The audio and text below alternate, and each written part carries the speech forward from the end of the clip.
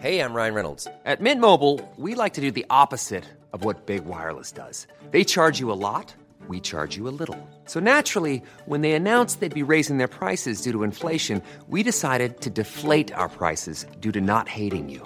That's right. We're cutting the price of Mint Unlimited from $30 a month to just $15 a month. Give it a try at mintmobile.com/switch. $45 up front for 3 months plus taxes and fees. Promo rate for new customers for limited time. Unlimited more than 40 gigabytes per month. Slows full terms at mintmobile.com.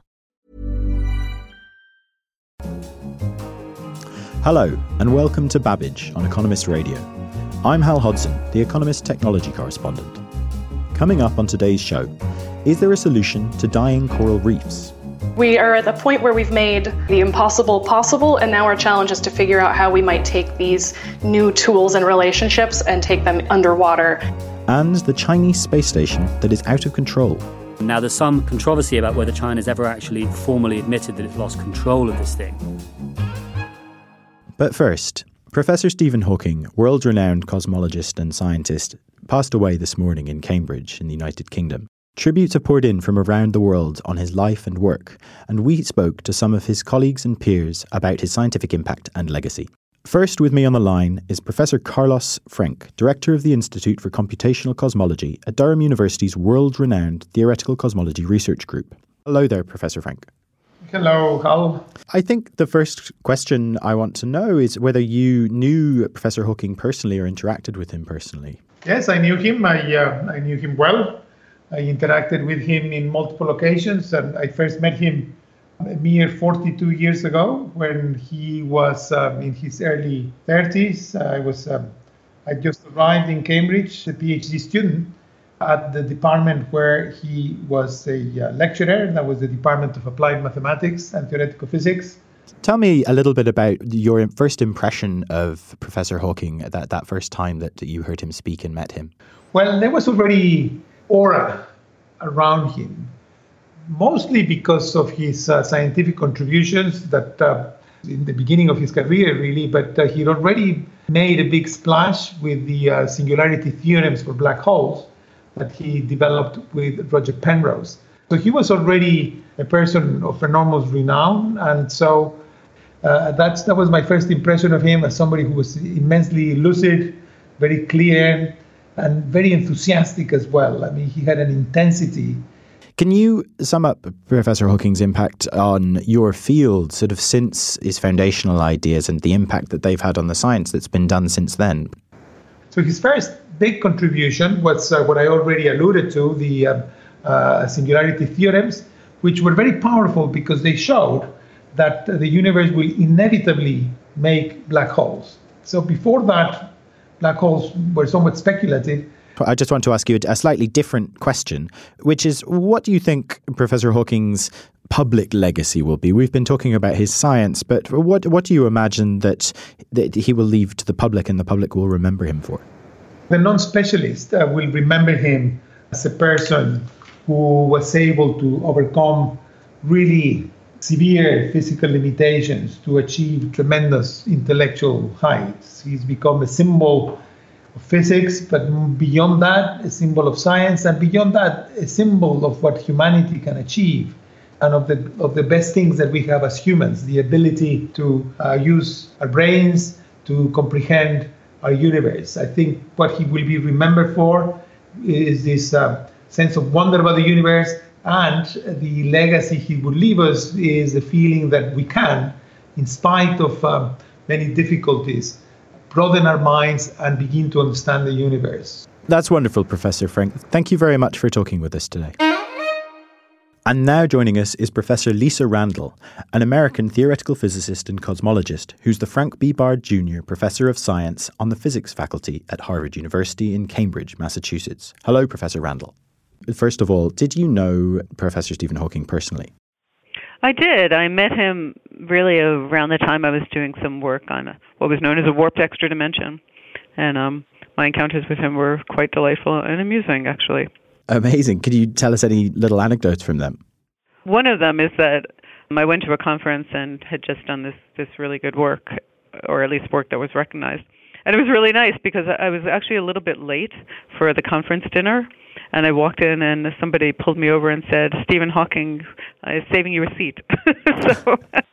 So it was really great. So I really got to know him because I sat at the table next to him. He's also kind of funny. I actually met him once when I was on crutches. And with a straight face, he kind of looked at me and said, physicists like to climb mountains and fall off them. And, coming from him, it sounded rather amusing. Professor Randall, can you tell us a little bit about Professor Hawking's impact on your field specifically, if there is any? Well, it's hard to define anybody's particular field in many ways. Stephen Hawking did general relativity, primarily, study of gravity. When we were working on an extra dimension of space, he actually really got quite excited about our work too. And in fact, my collaborator Raman Sundram came very excited and told me that when Harvard was hosting him for the Loeb lectures, that actually our work featured quite prominently. And he worked on what black holes would look like in one of our theories, which actually turns out to be quite an interesting question, some aspects of which are still unresolved. I'd say the impact, though, of course, is the impact it has for everyone. Knowing that there are quantum fluctuations and that they do lead to black holes decaying, leads to interesting questions, but also makes black holes very different sorts of objects. Quantum fluctuations, of course, play a role in inflationary cosmology as well, and in fact are responsible for the structure in the universe. Can you tell us a little bit about what you think Professor Hawking's sort of more general public legacy is? It's interesting. Of course, on the whole, it's very positive to get people excited about science, to follow what's going on. Sometimes I worry, though, that the impact is to make people a little comfortable with not doing science, that they think you have to be such an anomaly to be able to do science. And so I think on the whole it's very positive, but I do think we like stereotypes a little bit too much. And sometimes we think that, to be a physicist you have to be really, really weird or different or physically different. And that's just not true. That's not to say that having someone who's an iconic figure isn't wonderful, but I think it's important to have him in the context of the rest of the field too. Yeah, and I suppose you could try and find a different message, which is, given his very severe disabilities, that he's almost an advertisement for anyone being able to achieve in these fields that are very challenging. That's right, and I think there's very few people that take it that way if you just hear how people talk about him and his legacy. But I absolutely agree with you that it just shows that if you're dedicated, of course it also shows that he's brilliant and able to do this and had unique opportunities as well. So people see in these things what they want at some level. And I think he was a master, honestly, of taking advantage of that. He knew how people saw him, and he knew how to use that influence that he had. He spoke out as a public figure, with some rather controversial things, some really important things. And I think as a voice of science in England, he's really important because, of course, sometimes science gets unduly trashed or criticized, and I think it's really important to have spokesmen, and I think he did recognize his role in that context as well. Not true that anyone can do science, but I don't think you have to assume certain physical or other attributes in order to do science. Science is challenging, but I think everyone should have access to it. Everyone should be able to learn what they want. That's why I wrote books. That's why he wrote books. People want to understand the material. And so it's very important to have it out there. Not everyone is going to be an expert in general relativity. But if people want to know what it's about, they should have access to that information. It sounds more like you are pushing back against the sort of genius characterization and sort of the one shining light of this field, when I'm sure that's not how he would have described himself. I don't know. Some days he probably would. Some days maybe not as much. I actually am not. I'm saying that people who do science, they are special. People who have a really big impact. It's not one thing or the other. We tend to simplify. He's one among several really important people in the field. And that's great. There's nothing wrong with that. What I'm pushing back against is the idea that you have to be so different in order to do science. I think that should not be. People should get the message that science is a wonderful thing that you should have access to, that you should be filled to learn, and if you want to do science, you're welcome to. I think that's a great message. Professor Randall from Harvard, thank you very much for talking to us. Sure, thank you. Next. By some estimates, half the world's coral has been lost since the 1980s, with many factors to blame. But what can be done to both protect and restore them to previous levels of health? I'm joined by Benjamin Sutherland, the Economist science correspondent, to find out more. Hello, Benjamin. Hello, good to hear from you. So, what is now considered to be the biggest threat to coral health? Warming waters. There are a number of other things that have contributed to the mortality, including agricultural runoff, sediment from coastal construction. But the big recent die-off, which was a series of heat waves in 2015, 2016, and 2017, took out about 20% of all coral on the planet. And that has really kind of shocked observers and scientists. And corals are animals fundamentally, are they not? What is it about temperature that impacts them so seriously? Right, yes, corals are indeed animals. A lot of people think of them as plants, but they start off as larvae. They swim around, they find a place where they want to settle, and then they live there permanently. A rise in water temperature of just 1 or 2 degrees can be enough to kill them off if the water doesn't cool down fast enough. Is there anything that we can do to bring the temperature down? Well, there have been a number of initiatives. In fact, in December, Australia's Environment Ministry announced about $1.7 million in money for a charity that wants to use solar power to turn huge fan blades underwater to pull up deep, cool water and move that over parts of reefs. However, that idea has been ridiculed as not just outrageously expensive on any kind of a meaningful scale, but also damaging because it's going to bring up water with higher levels of nitrogen and phosphates that can cause their own problems for the coral. Others have said, let's put floating cloths out over coral reefs to protect them from sunlight. But those ideas really aren't practical on a large scale. You might be able to save a reef or two here and there that has high value for tourism. So it sounds like bringing the temperature down is kind of impractical. Is there anything else that we can do maybe to help the reefs survive in hotter water in general? Yes, exactly. So there are a number of groups worldwide now basically selectively breeding corals to try and create stronger strains and varieties of corals that can indeed withstand higher temperatures. Does it matter where these coral reefs are on the planet? Is there any geographical constraints? Well, a lot of scientists say that corals shouldn't be moved from one area of the planet to another, as that could upset the ecological balance, but that's a debate. There are other scientists saying, let's take corals from the southern Caribbean, which is a lot hotter, and move them up to areas in the northern Caribbean so that when that part of the Caribbean heats up, it'll be able to survive. And on that issue, we have Kirsten Marhaver of the Carmabi Research Station in Curacao joining us on the line. Hello, Kirsten. So could you just tell us a little bit about what it is you're doing with these corals? What are you looking into? Sure. I've been studying coral reproduction for more than 10 years. And at the beginning, it was just a quest to understand how they reproduce and how we can help them reproduce. But what we found along the way is that we are getting better and better at getting coral babies back into the water. And so now our challenge is to help them survive when we put them back in the water. So one of the things my lab has been doing is looking for probiotic bacteria that can help coral juveniles settle at increased rates and survive better when they're back in the ocean. Gosh, okay. And so you are trying to figure out how to use their natural honing instincts that revolve around these bacterial communities. What have you learned about this? We started screening bacteria one at a time, the same way that you would look for a new medicine, just trying to find a bacterium that would change their behavior. And now we have a whole set of bacteria that will encourage corals to settle at a higher rate. And what we see is if we add those to cultures in restoration programs, we get a higher number of settlers. Sometimes the settlers are even bigger and healthier looking. And when we put those juveniles back underwater, they're so far surviving at a higher rate as well. So it's almost like we're giving them a little inoculum of beneficial bacteria that can potentially help protect them from pathogens when they get back into the water.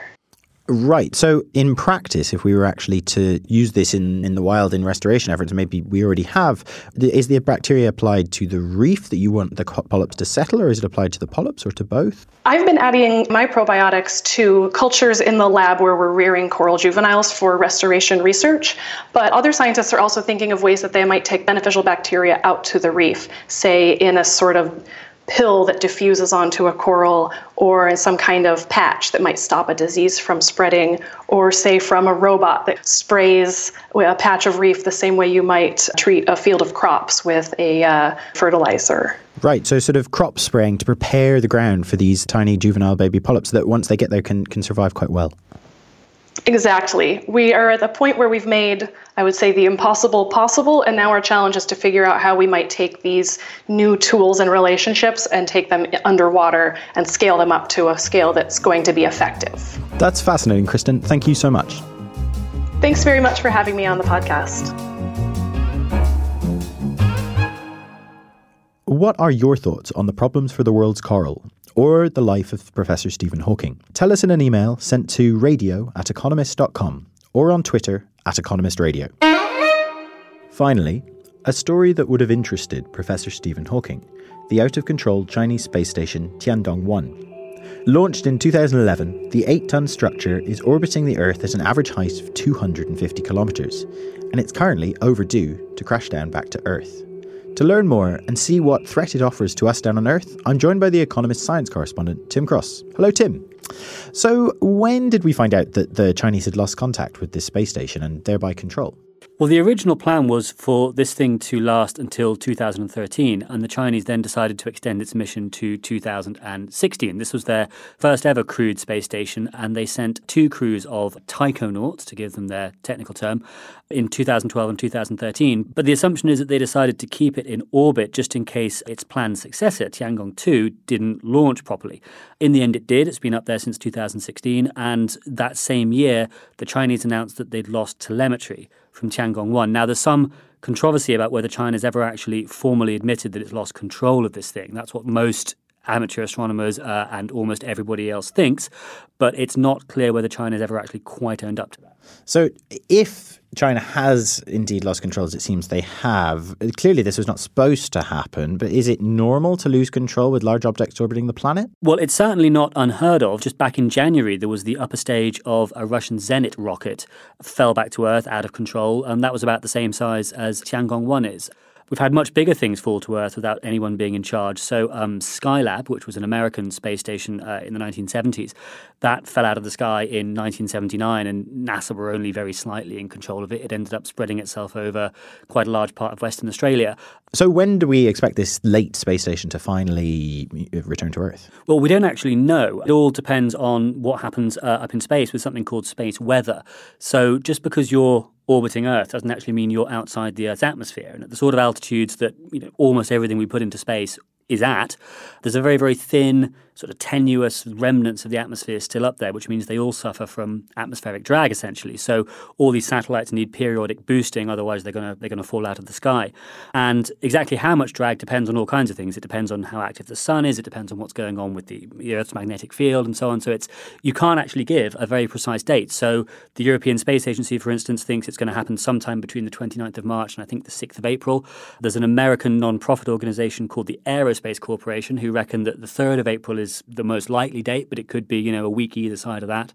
And because we don't know when it's going to come down, that also means we don't know where it's going to come down. And when it does, sometime in the next month, come down, is there a threat to human life?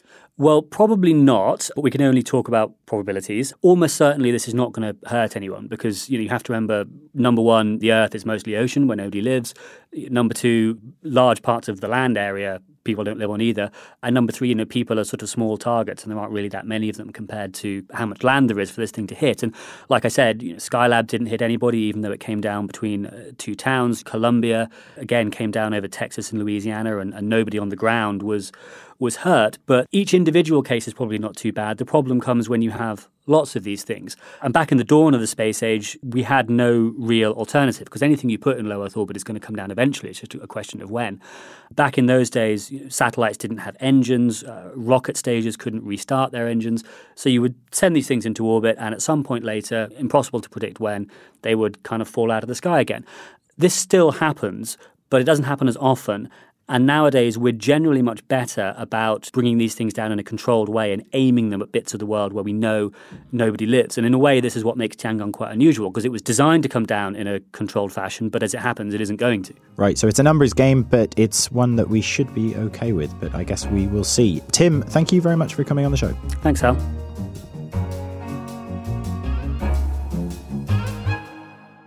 And that's all for this edition of Babbage. Don't forget to pick up the latest issue of The Economist or find us online at economist.com. In London, I'm Hal Hodson, and this is The Economist. And this week, I'll leave the final words for the podcast to Professor Hawking himself. Here are the most important pieces of advice that I've passed on to my children. 1. Remember to look up at the stars and not down at your feet. 2. Never give up work. Work gives you meaning and purpose, and life is empty without it. 3. If you are lucky enough to find love, remember it is rare, and don't throw it away. Thinking about your next career move in research and development? Then it's time to make your move to the UK. The nation that's investing £20 billion in R&D over the next 2 years. The nation that's home to 4 of the world's top research universities. The nation where great talent comes together. Visit gov.uk/great talent to see how you can work, live, and move to the UK.